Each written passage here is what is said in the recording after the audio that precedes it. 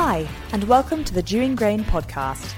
Dury Grain are independent and local grain traders. From seed supply to harvest movement and storage contracts, they can offer you the best strategies to achieve the highest prices for your harvest.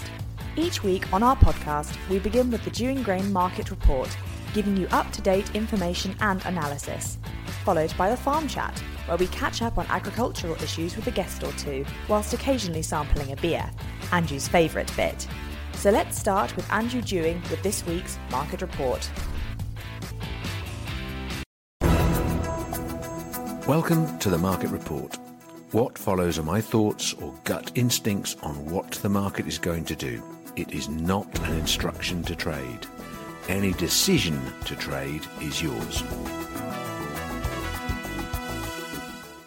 Market report for week commencing 11th of December 2023. Okay, I've missed a lot of this week. I've been looking after the wife with a poorly leg, and I missed the bourse, and I understand it was a fairly subdued affair. It wasn't overwhelmingly cheerful. Yeah, it kind of reflects the mood of the industry, I think, or certainly the pricing structure. There's nothing exciting out there. We're all waiting for something bullish to happen in the world, and it just isn't. China's been buying a bit of wheat off America, so the States have rallied on wheat. Is it enough to just keep going? Is this the beginning of the new dawn? Doesn't really feel like it. So I think it's going to continue in this mood as we go through December. Sometimes some strange things happen over Christmas with very thin markets and everybody on holiday, so it gets squeezed in one direction or the other. Don't read into that. I don't think there's anything new and dynamic happening or likely to. But yeah, we've got the rest of December to go through. If the Chinese keep buying it, then great. That will start bolstering the US market, and then we'll start following it. At the moment, on new crop values, we are trading at a premium, don't forget, already, because we're anticipating a smaller crop than what we're going to use. So there's not as much upside movement with us at the moment, because we've already kind of got some of that in there. Anyway, so let's do prices first, and then I'll find something to rant about, probably. That'd be just for a bit of fun. Oilseed rape, 345 for Jan. No one's going to sell it. It's kind of like, it is what it is at the moment, so carry on closing your eyes on that. Harvest, 355 for harvest. Rape is no store charges, better price than this year, but I don't see anyone selling it. The little flea beetle grubs are happily in the stem waiting to do some damage in the spring, aren't they? Although some frosts might have put them off a bit, but I doubt it. Let's get through the miserable stuff. Feed barley, 150x for Jan, moving swiftly on. I guess that makes harvest. Harvest is probably feed barley 160. That's a guess. I don't know. Not very good. Malting barley, this year's crop, is pretty asleep at the moment. There's a few people getting rejections and having to dig around to find some replacements, which is easy enough at the moment. But I think as time goes on, there's buyers creeping into that, and there's still some tonnage to be traded. But I don't see anyone brimming with massive enthusiasm in this current sort of downy mood that I just can't see anyone steaming in this side of Christmas. So I think we'll have to shut up shop and go home or something. Malting barley has got good reason to feel that it's not going to collapse. I think there's not going to be much stock carrying into next year, and that is an issue for the maltster. And we don't know what the spring's going to hold. And this week's podcast is actually a weather-based podcast. Joe went out to see Adam Dury from WeatherQuest and had a fantastic meeting with him. You'll hear it, and basically trying to draw him on what happens next. And within their conversation, you can't make that accurate a projection, but there is an instinct that there's going to be a dry period to balance up all this wet. With El Nino being a dominant weather factor in the world, invariably that brings some warmer, drier weather into next spring. Whether it turns into something that never rains again in May and June is another story. But the sentiment, the dynamic of traders and the way they think and they worry and they stir people up and say the world's going to end, there's not going to be any crop and there's not going to be any malting barley. Those are the things. The weather is ultimately the biggest driver of commodity prices and always has been. Add that to a bit of geopolitics and big wars and such like. But basically weather is constant, confusing issue. So yeah, it's a good conversation, and Joe presses on whether it's going to be a white Christmas, and he also presses on whether Carol Kirkwood or Michael Fish is this guy's favourite. And we find out that Carol Kirkwood is not, in fact, a meteorologist. She's, I was trying to think of a couple of good points why she's actually on. TV. Moving on. Anyway, that's Joe and Adam Dury. Malting barley for next harvest. 1.6 nitrogen, Laureate Diablo, really pucker, ideal, North Norfolk, ideal, coastal, perfect, Broadland, 1.4, 1.5 nitrogen, lovely, perfect barley. Probably harvest about 225. Store members, Aylsham Grain and Yare Grain store members, we've got a contract that would pay you 250 ex store for April 25. So that's kind of not bad. It's certainly a good backstop. It's a limited tonnage of that, but it's a good sign, and it's for those who grow definitely low nitrogen. It's a very specific contract. That's Laureate Diablo. That's a good one there. So let's talk about feed wheat now. Feed wheat old crop, January 177, May 185, July 190. Again, there are people who have got to sell some tonnage. They've stuck their head in the shed and it's wet, it's got bugs, it's got this, it's got that. We've a number of people turning up suddenly going, ooh, I've got some stuff I need to move, it's a bit damp, where can you take it? And we've gone out and looked at it, and it's on more than one occasion there's actually one or two little creepy crawlies in there. The cold weather's helped push that down a bit, but there is trouble out there. And one or two people have not liked the price since harvest and consequently sat there looking at it all the way through. And now's the time when they're going to have to bite the bullet. And if you want to move it post-Christmas, don't come in January and expect to move it in January, because those slots will be taken up. You'll be likely moving it Feb or March. So let's, if you need to, even if you don't like the price, just get on with it, because it's not going to get any better. So that's happened just about every year of my trading career. So there's people out there who kind of procrastinated, and now they're getting fed up with it, and there's no point. A little bit of planning. I'm telling you, if you want January movement, you need to sell it probably before Christmas for a January price. I think I'll finish with a little. I've got something like this that sort of. Ben attended a consultation. We'll put that in brackets because it's a joke, for the digital grain passport, which continues to be a stitch up. And I know that there's people who get irritated with me saying this. But without any doubt, when you have a consultation and you have typed questions only that you don't answer properly and then move on, that's not a consultation. If you're not going to listen to answers, or you're not prepared to answer properly, then it's just we had a consultation. It's a bit like the Tory party, isn't it? Having a review of stuff done by their own people. This is a joke consultation, and it is continuously pushed. And anyone who dares say, oh, this isn't a good idea, it's the idiot, Luddite, you don't understand, you're such a moron, you're too old, etc. And I'm not the only person saying this. There's lots and lots of people who are at that meeting who are frustrated with it, because we've had the conversations with them. So I'll give you an example. There's a 6 million page business thing put together, and I'll give you an example of some of the concerns, right? If you look at the data governance group, right, this is section 6.2, which however that means, is section 2 of section 6, paragraph 2, I don't know. Anyway, it goes into great detail for lots and lots of pages, and I think it's a 60-page document. Anyway, this particular section is to discuss whether access is going to be allowed in phase 4, bearing in mind we're supposedly in phase 1 at the moment. Page 31 this is on, by the way. The ownership group. The ownership group. Ooh, that's an interesting question. Who's the ownership group? Are they going to be allowed to allow data to be supplied to third parties? Now, bearing in mind phase 4 is going to be from harvest 25 onwards, that's a little presumption that it's just going to be steamrolled through, and by that time the people who own this stuff are going to be able to decide whether they sell it to third parties. Now, this is one of the issues, data governance in the hands of muppets who just want to push this through, who have got a lot of commercial interest in it. And bearing in mind where we're heading with carbon benefits, is there going to be a way that using electronic passports gives them quicker or easier opportunity to seize some of the money that should be coming to farmers? There's too much interest from the big companies. And you look at the people on the list, the guy who represents all the independent merchants is very carefully noted as an observer, so he can't have an opinion. All of those merchants, the small merchants who don't agree with it, he's only an observer, so I'm sorry, you can't vote.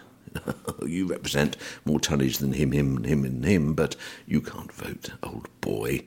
It is a stitch-up. So I'm going to leave this podcast irritating the I'm going to do this anyway big boys and some people who want to define their career by making their name on this. I've got two questions. One, who is ultimately going to be the ownership group? Because in my mind, if it's farmers' money paying for it, and AHDB allegedly haven't committed to actually paying for this yet, and yet they have done a bucket load of work on this, and they're very much involved in this process. So the first question is, who will be the ownership group? And in my mind, farmers, if they're paying for it, with their money, their levy money, being the 83% of that money, and grants, which will come because of the commitment of farmers within that. They'll get some grants towards it. So it's government money plus farmers' money. There's no real trade money except for the diddy little 17% that some of these bigger guys have got. They've got the control and they're putting barely any money in. And will it be owned by the farmers, the data? That's the question. If they've paid for it, they should own it. Second question is about the AHDB, who allegedly have decided that they haven't concluded that they're definitely going to pay for this yet, while they're out there asking everyone to dip their hands in their pockets and spend more money with them. So they're spending their money wisely, but they're not committing to whether they're doing this or not. And yet, the business development and all of the work that seems to have been done pretty well so far has been done by the AHDB. So the question is, how much money, how much of the levy paid by farmers has been spent already on this project? Is it in the costings for the future business plan? No. This is just money that's been blown away, that we're told there's a contingency. So is the contingency in the AHDB budget just like, we'll just spend some of that and we won't tell them about that. We won't mention the fact we've already blown away 50 grand on what we've done so far or more. So how much money of the AHDB levy has been spent already on this wonderful, much more expensive than the current system and will get more expensive as years go on because it's an IT system? There we are. We've got all the argument there. Two simple questions which will never, ever be answered accurately. So yeah, despite my not being in the office, I still have the ability to get myself wound up by the audacity of people to suggest that they've got this brilliant idea and because it's electronic, it makes it really good. And there's absolutely no honesty in who's paying for it, who's going to benefit from it. And I just find it really irritating that this can happen. And the NFU England, to a large degree, are asleep at the wheel. The Scottish guys have got it. But down here, I guess because there's more independent Scottish merchants or something. But down here, there's just, go along with that. Yeah, obviously anyone who doesn't do this is an idiot or too old. And I did go to one of these meetings, and the young man who represents, he's the third son of a big landowner, no doubt, just kind of said, well, a lot of these old guys will be retired at some point. So in other words, anyone who couldn't use the machines to actually get their lorry tipped somewhere is therefore going to be obsolete. And he seemed to have forgotten that the average age of farmers is 60, which means there's a bucket load of people in their 60s and 70s and even 80s who are completely alienated by this. And that's the point, the grasp, the reality of going along with the Emperor's New Clothes slogan, you're an idiot if you don't do that. I'm sorry, the Emperor is naked and you are the Muppet who's saying that he isn't. Okay, all of you. It's not quite time to say Happy Christmas, but you can kind of see the mood I'm in. And I think it's more to do with the weather and the grumpy old prices than anything else. So there, off my horse. Have a great week. Thank you for listening. Please remember that any decision to trade on this opinion is yours. DJ Barnard Meats is a family-run farm and butchers based in Norfolk. Their award-winning lamb and beef meat is some of the finest in Norfolk, having sold their home-reared meats to the public since 1997. Available to be purchased from their Shropham store or to be delivered straight to your door, don't miss out on this exceptional Norfolk produce. Place your orders by calling 01953 497 018 or visiting their website at www.djbarnardmeats.co.uk.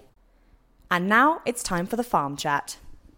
Okay, so today I am with Adam Dury from WeatherQuest, and he is a meteorologist.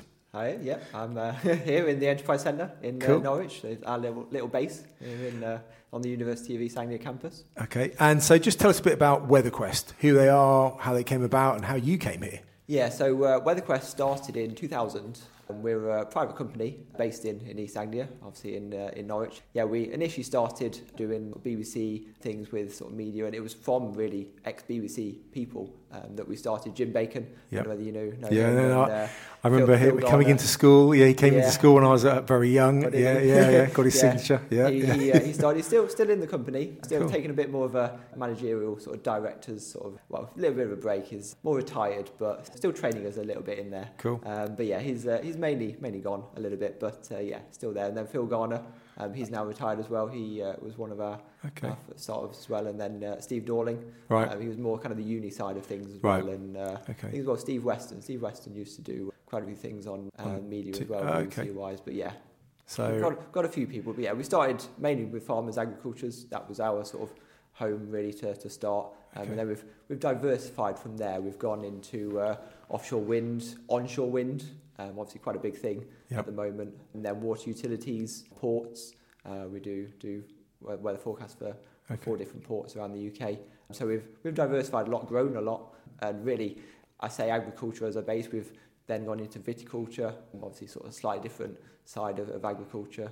Vineyards obviously is that side of thing, and that's basically an upcoming thing happening in the UK with a bit of climate change helping with that, but obviously everything else is changing with all that. So are you, I mean, obviously predominantly UK based, but you go further afield? Yes, we can really do a forecast wherever people want us to do a forecast for. We've had places in Portugal, places in Ukraine, as far afield as Taiwan and South Korea in once upon a time. So yeah, we've forecasted for places around the world. We aren't really just a UK company, or more. I think we're not just an East Anglia company. We do everywhere in the UK and everywhere across Europe and parts across the world. So, so your knowledge is fairly large and good depth. Okay, so first question I think really is, are we going to have a white Christmas?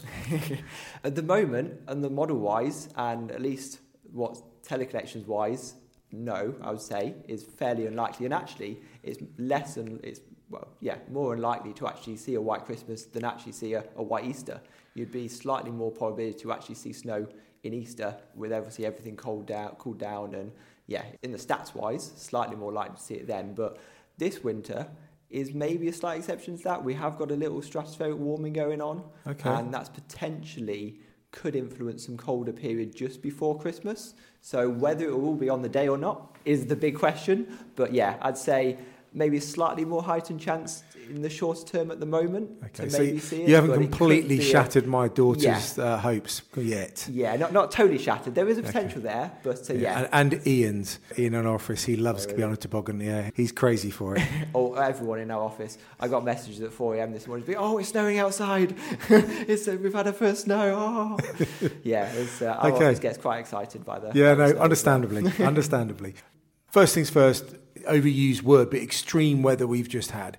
The huge amounts of rain. Is this a normal thing? Should we look at it is this sort of Armageddon type scenario, or was it actually something longer term that we actually probably why did it happen? Yeah, at least for this autumn, there's many different factors I'd say that go into it. So predominantly the last few autumns we have seen some wetter than average autumns happening. So that could be potentially a climate trend that we might have to get used to, that the basically averages might be changing in the fact that at least here in East Anglia, obviously other parts of the UK are slightly different, but here in East Anglia at least we have seen some wetter autumn periods, mainly September, October, November not so much, but obviously this November we have had some wetter than average rainfall, which has then led on from October.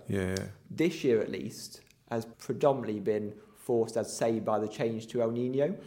So obviously La Nina happened or was predominant the last few years, which there is actually a link there between if La Nina is present in February and February is a drier month, then that usually leads to a drought year. So a year where we probably had lesser amounts of rainfall, which last year that really did. We had a long period where we were struggling for rainfall last year. So that's then obviously now changed, and we've gone into the more La Nina pattern rather than El Nino rather than La Nina pattern, which then that does try to bring the stronger jet stream and bring the basically rainfall off the Atlantic. This year as well, I'd say, has probably helped with the warmer sea surface temperatures. that have been fairly anomalous across the Atlantic, really, the whole of last year. Whether that was partly driven by La Nina the year before, bringing in loads of high pressure and obviously had really extreme temperatures for at least the summer months. Yeah. So I guess there's many different factors in there that, at least for this year, have led up and it's almost been kind of the perfect scenario for that wetter weather to happen. We've had the warmer oceans, it's been a change to the stronger jet stream happening, and everything's led to pretty much the wetter autumn, really. And if anything, it might be the atmosphere saying, hey, look, we had a deficit a year and a half ago. This is me trying to catch up. Okay. And to be honest, I think the general trend in the longer term and climate-wise, unfortunately, this is probably what's going to happen. Extremes, we are going to see these different extremes. So even though in the past we obviously had these different events from La Nina, El Nino, and the differing kind of drought periods and slightly wetter periods, unfortunately, I think they're probably going to get that bit more extreme. So even though these things have happened in the past, they're almost going to be on acid a little bit sometimes. Okay. And, they're going to be that bit more intense rather than just a kind of mild thing. That happens. What do you see? The next question that everyone's looking at is first and foremost the White Christmas, but the next few months, a lot of our growers and things are struggling to get winter wheat in the ground, and the head scratching moment. Is there going to be a window? Are we going to see? We've now last few days colder temperatures, and we're sort of looking at more frost and maybe some clearer skies. Is there a possibility? Can you see things? What's the forecast for the next couple of weeks up to Christmas and beyond? What do you really? Yeah, at least there seems to be a change, at least from this colder period to a warmer period again, probably from about the 5th and 6th of December onwards. So that does look to switch back to that bit more Atlantic-driven southwesterly flow when we get back to the milder air. Unfortunately, obviously, that could bring some wetter weather again. It does depend on slightly if it is that little bit further north. At the moment, it does look like it might just be that touch further north. So a bit better for at least our part of the world in the southeast, that we might have some drier weather and warmer dry weather as well to hopefully dry things out, at least before Christmas. Obviously, dependent on the stratospheric warming event. If that does happen, then that might bring a brief cooler period. But I'd say in general, with the El Nino happening, that tends to bring the stronger jet stream through January, February. Okay. And the general trend is that usually would bring us obviously wetter, windier weather and warmer weather through the January, February period. So it all is going to depend on how far north that jet stream is, unfortunately, during that period. If it is that little bit further north, then for us in the southeast, yes, we could have some probably around average precipitation for the months. Obviously still be wet, but hopefully there'll be some dry periods in there for you to get on the fields and do stuff, at least, rather than it being an extreme wetter period. But hopefully there is some slight uncertainty in there that obviously with the stratospheric warming event happening now, then if it does try to happen again, maybe February, March time, then there might be a signal potentially end of February going into March that there could be a return to some cold weather again. Obviously, we're getting into spring by then. So I think the idea has been that, at least at the moment, that if we do get that little warming event end of the season, and it just is looking a little bit more likely to happen really at the end of winter rather than kind of timing right to happen sort of during February when we're at our coldest time. So hopefully that could bring a maybe sunnier March, and it will just be dependent. March is always quite a tricky month. If the warming event happens nearer the end of March, then actually that could bring a warmer sort of feed off of Europe to us in the east. Obviously, it's predominantly going to be an east-southeasterly when these warming events happen, with the high pressure developing over sort of northwest Scandinavia and across Greenland. So, there's a lot of information there, and key things that you would say to now. Obviously, now we're looking at that sort of 3-month period, and trying to nail down, what should the growers be looking at. What's obviously there's certain looking at weather and those that, but key things that what you as meteorologists are looking at that are sort of saying helping you predict. Obviously, a model is there to help, but you have.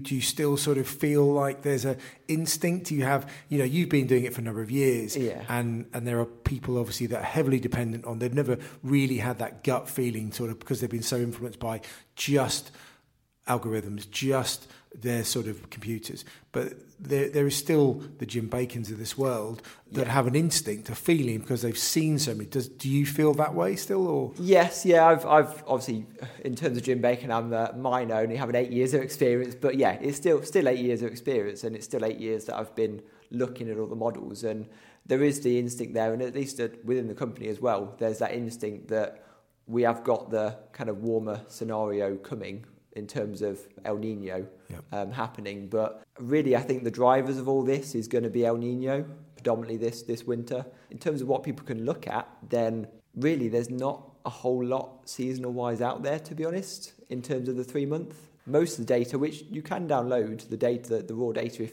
people wanted to, is from Copernicus, a website called Copernicus. They have all the data there for free. And they do actually have on the website as well, they do have charts that you can look at. So you can have a look at all this data yourself if you really wanted to.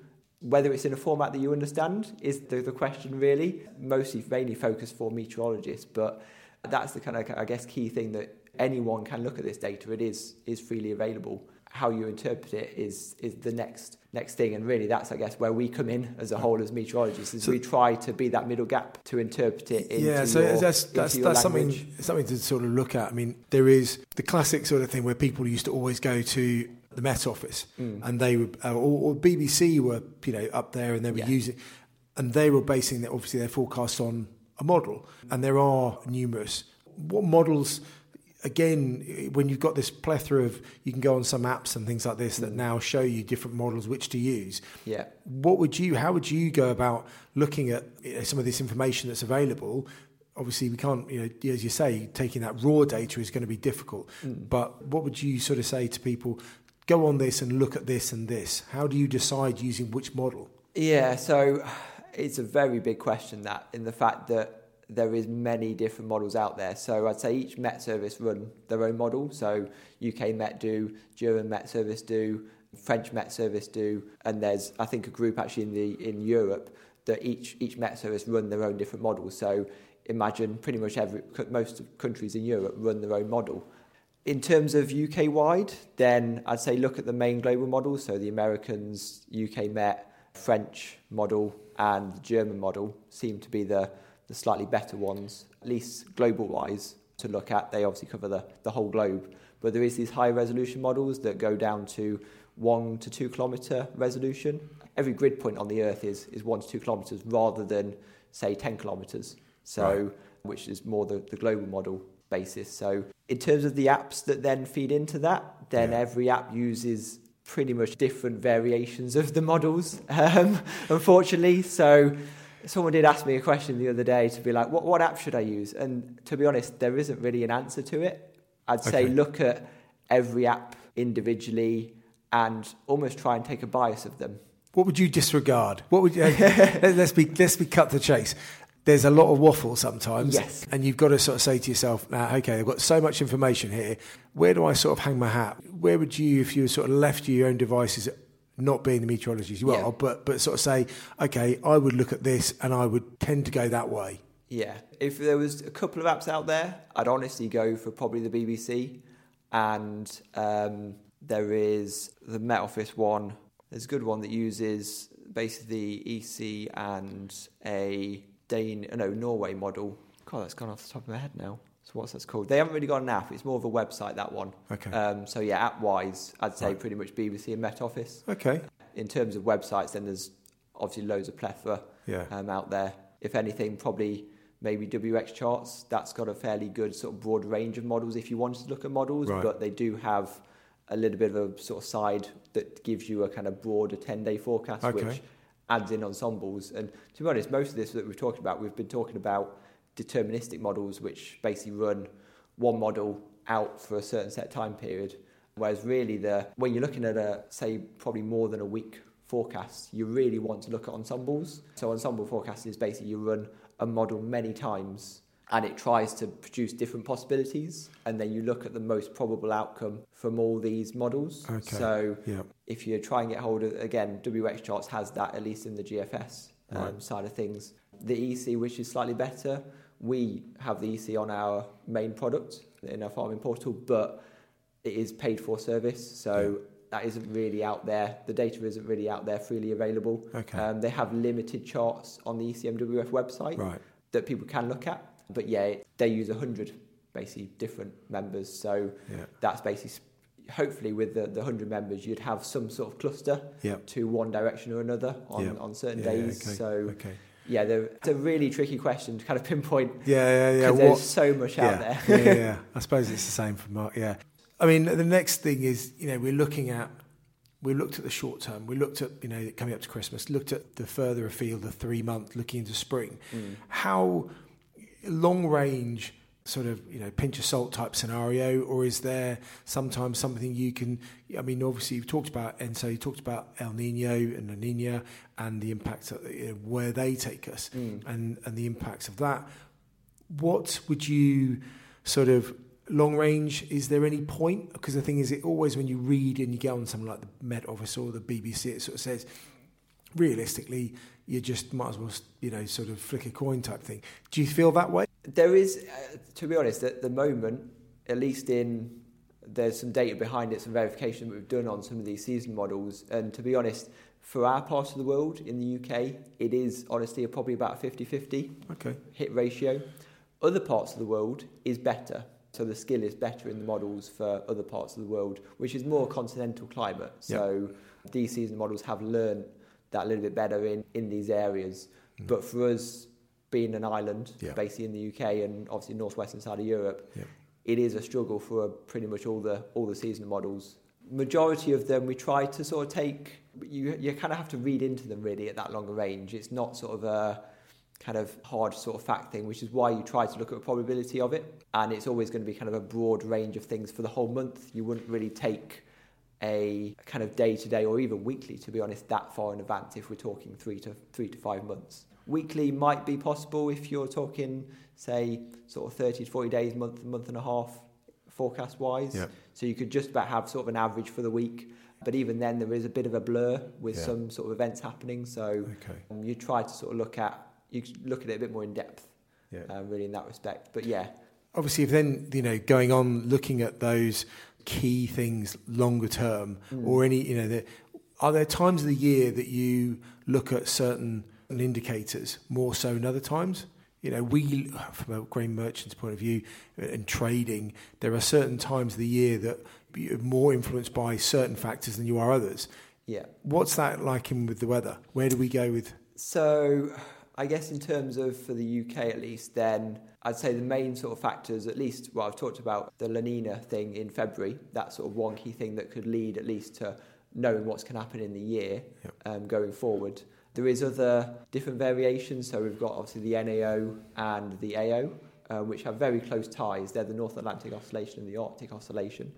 But they do have different factors on like other things. So La Nina and El Nino play into that, and so do. But then also whether it's warmer sea surface temperatures, that then obviously would change the NAO or NAO slightly.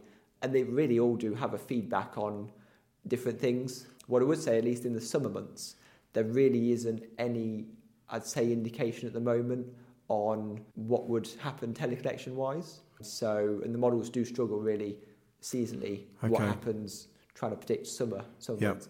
Winter's that little bit more predictable. So there is a little bit more skill in there, and you do mainly focus on what the NAO is doing pretty much in that respect.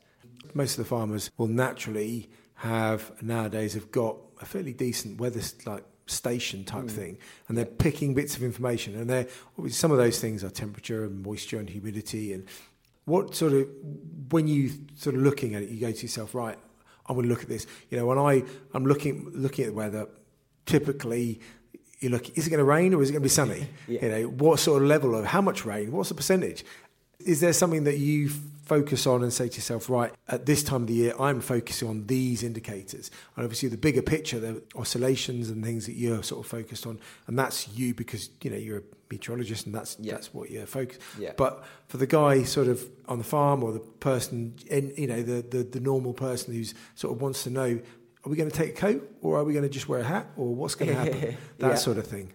At least for the short-term wise, then, honestly, it is look outside and see what's going to happen. There's many parts of meteorology in that respect that you can basically look at what's going to happen, sort of wake up in the morning and sort of see what's going to happen. There's obviously all the shepherd's tales, there's red sky in the morning, shepherd's warning and all that. So then, to be honest, there is some truth behind some of them. So if we do have that basically nicer sunrise, then that means basically there's high pressure over Europe, but there could potentially be a weather front coming in off the Atlantic. Okay. So if it is going to be a westerly flow, then that is basically more likely that we could see then rain later on in the day. Right. So that's why it's a warning that there could be rain coming. So there's some truth to it, but in terms of day-to-day thing, I mean, it's kind of tricky to link your local weather station.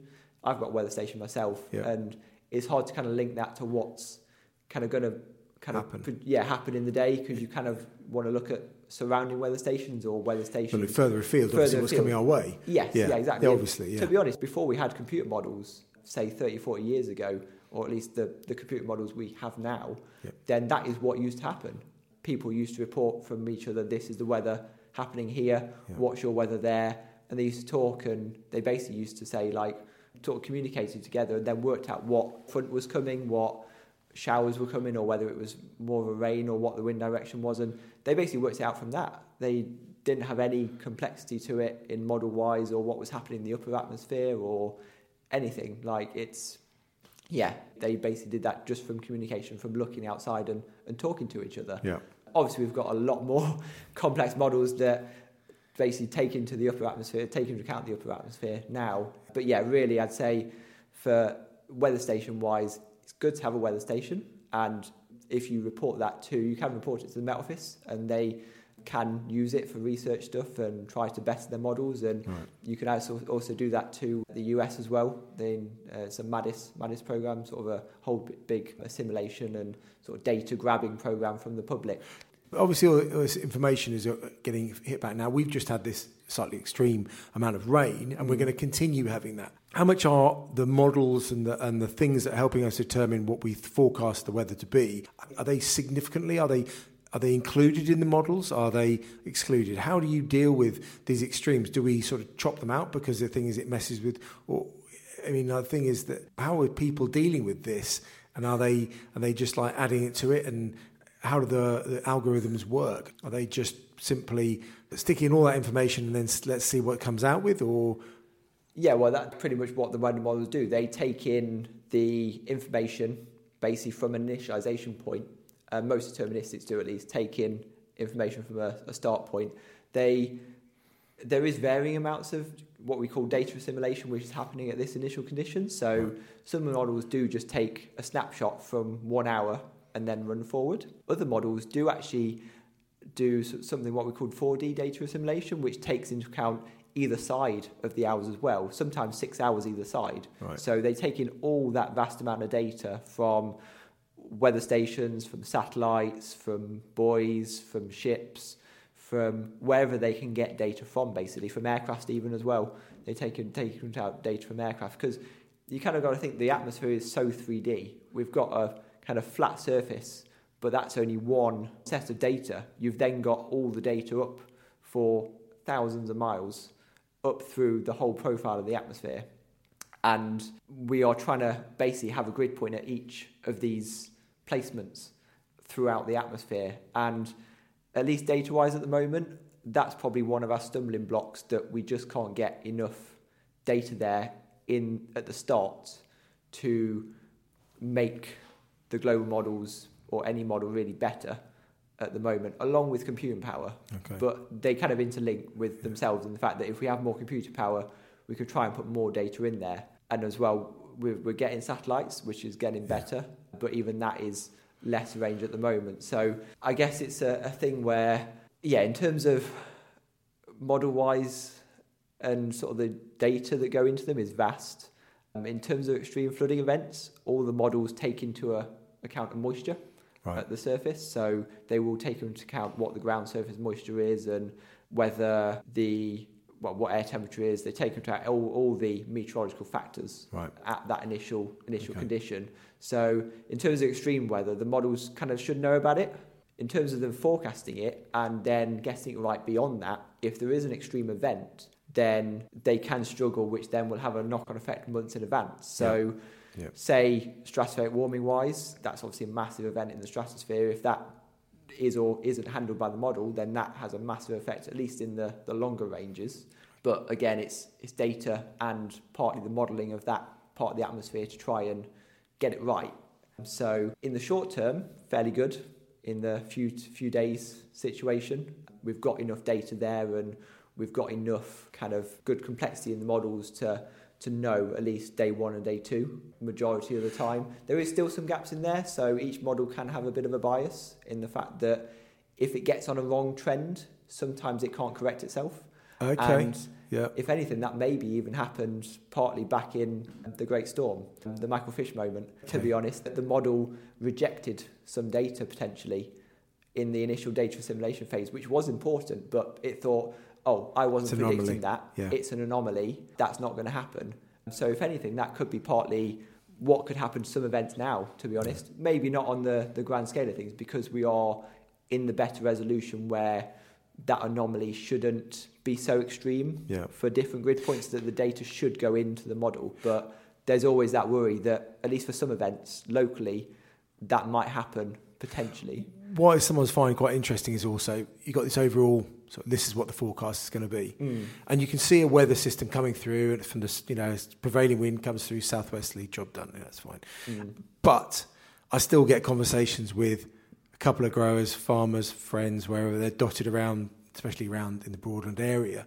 And literally a couple of miles away, they're seeing rain and a decent bit of rain. And then the other person just down the road isn't. And how you're trying to forecast, obviously, an area, but does it also acknowledge that there are certain areas where there's big areas of water and landmass and things like that? So it takes into those bits of information? Yeah. The models, at least in the background, have a land data set. So, that is just a snapshot of what the land is basically at that moment. So to be honest, I'd say some models update it differently compared to others. So actually probably at the moment, sometimes that is maybe quite far out of date. So that's another kind of complexity in some of the models, and maybe even a downgrade in the fact that that is causing a bias, in the fact that it doesn't know, say, an urban area is there, or whether you've built a lake or built a motorway or something that obviously has something on the local scale when we are getting down to these 1 to 2 kilometre scales. So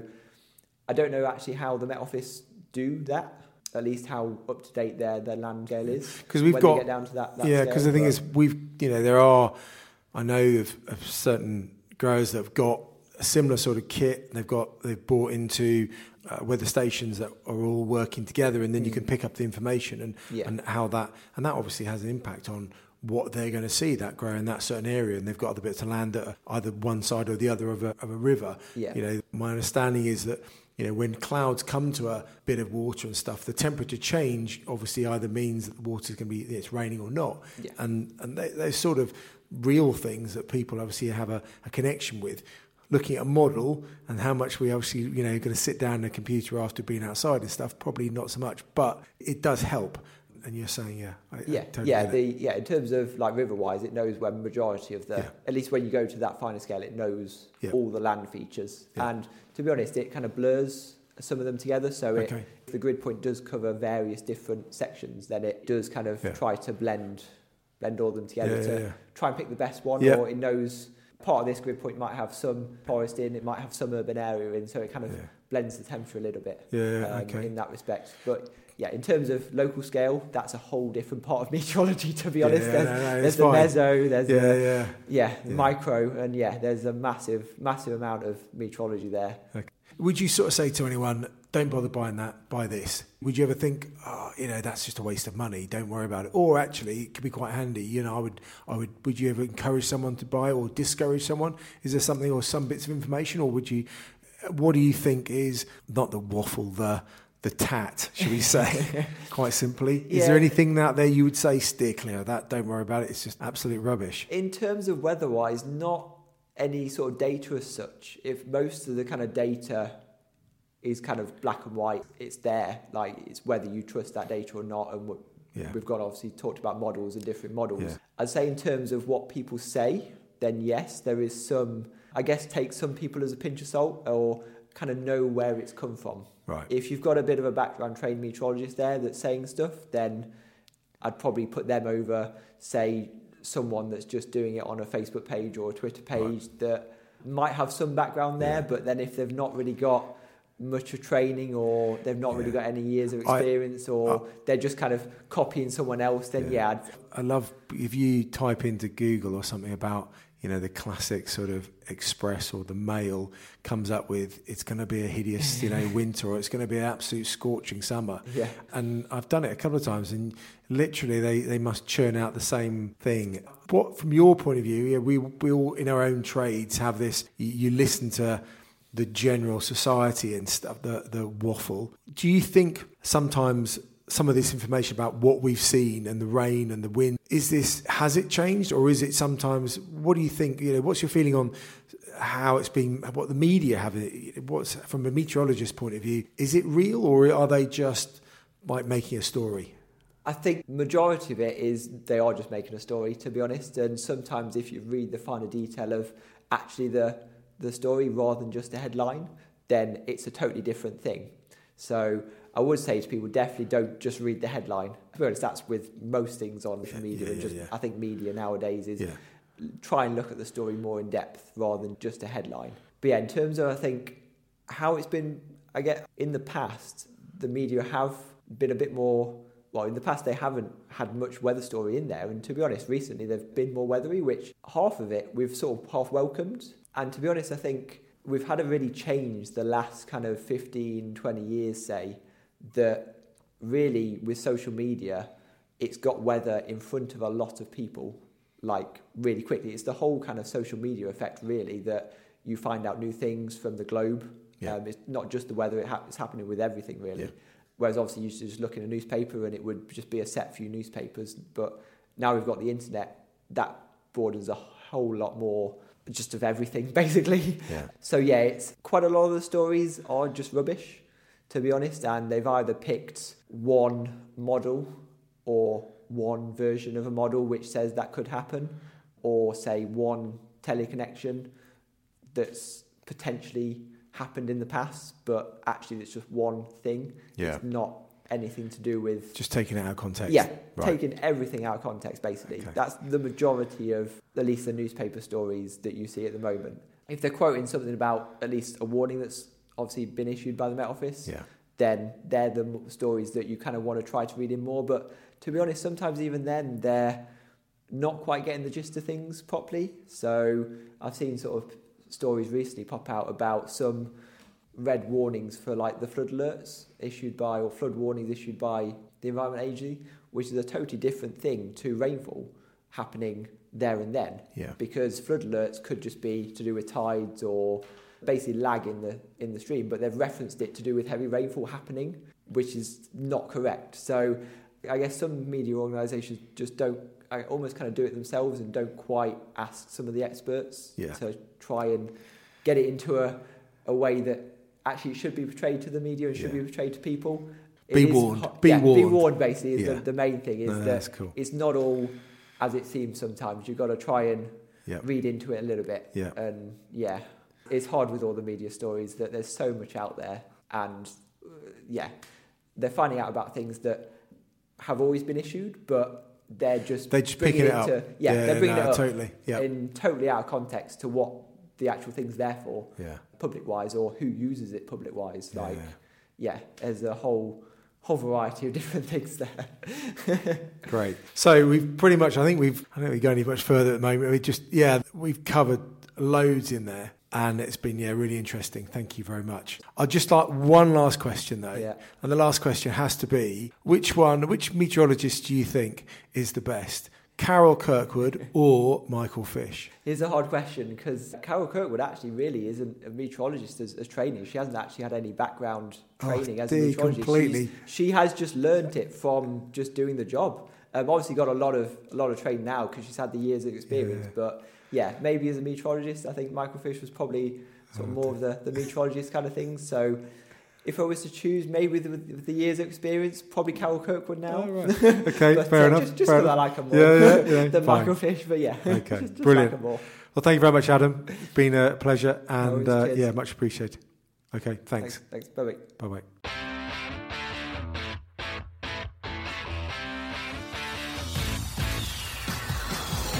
Thanks for listening. Make sure you subscribe to get updates on new episodes and when they are released. And follow us on Twitter and Instagram. We are @DewingGrain. Call Dewing Grain on 01263 731 550 or email info@dewinggrain.co.uk. The Dewing Grain podcast is produced by East Coast Design Studio in Norwich.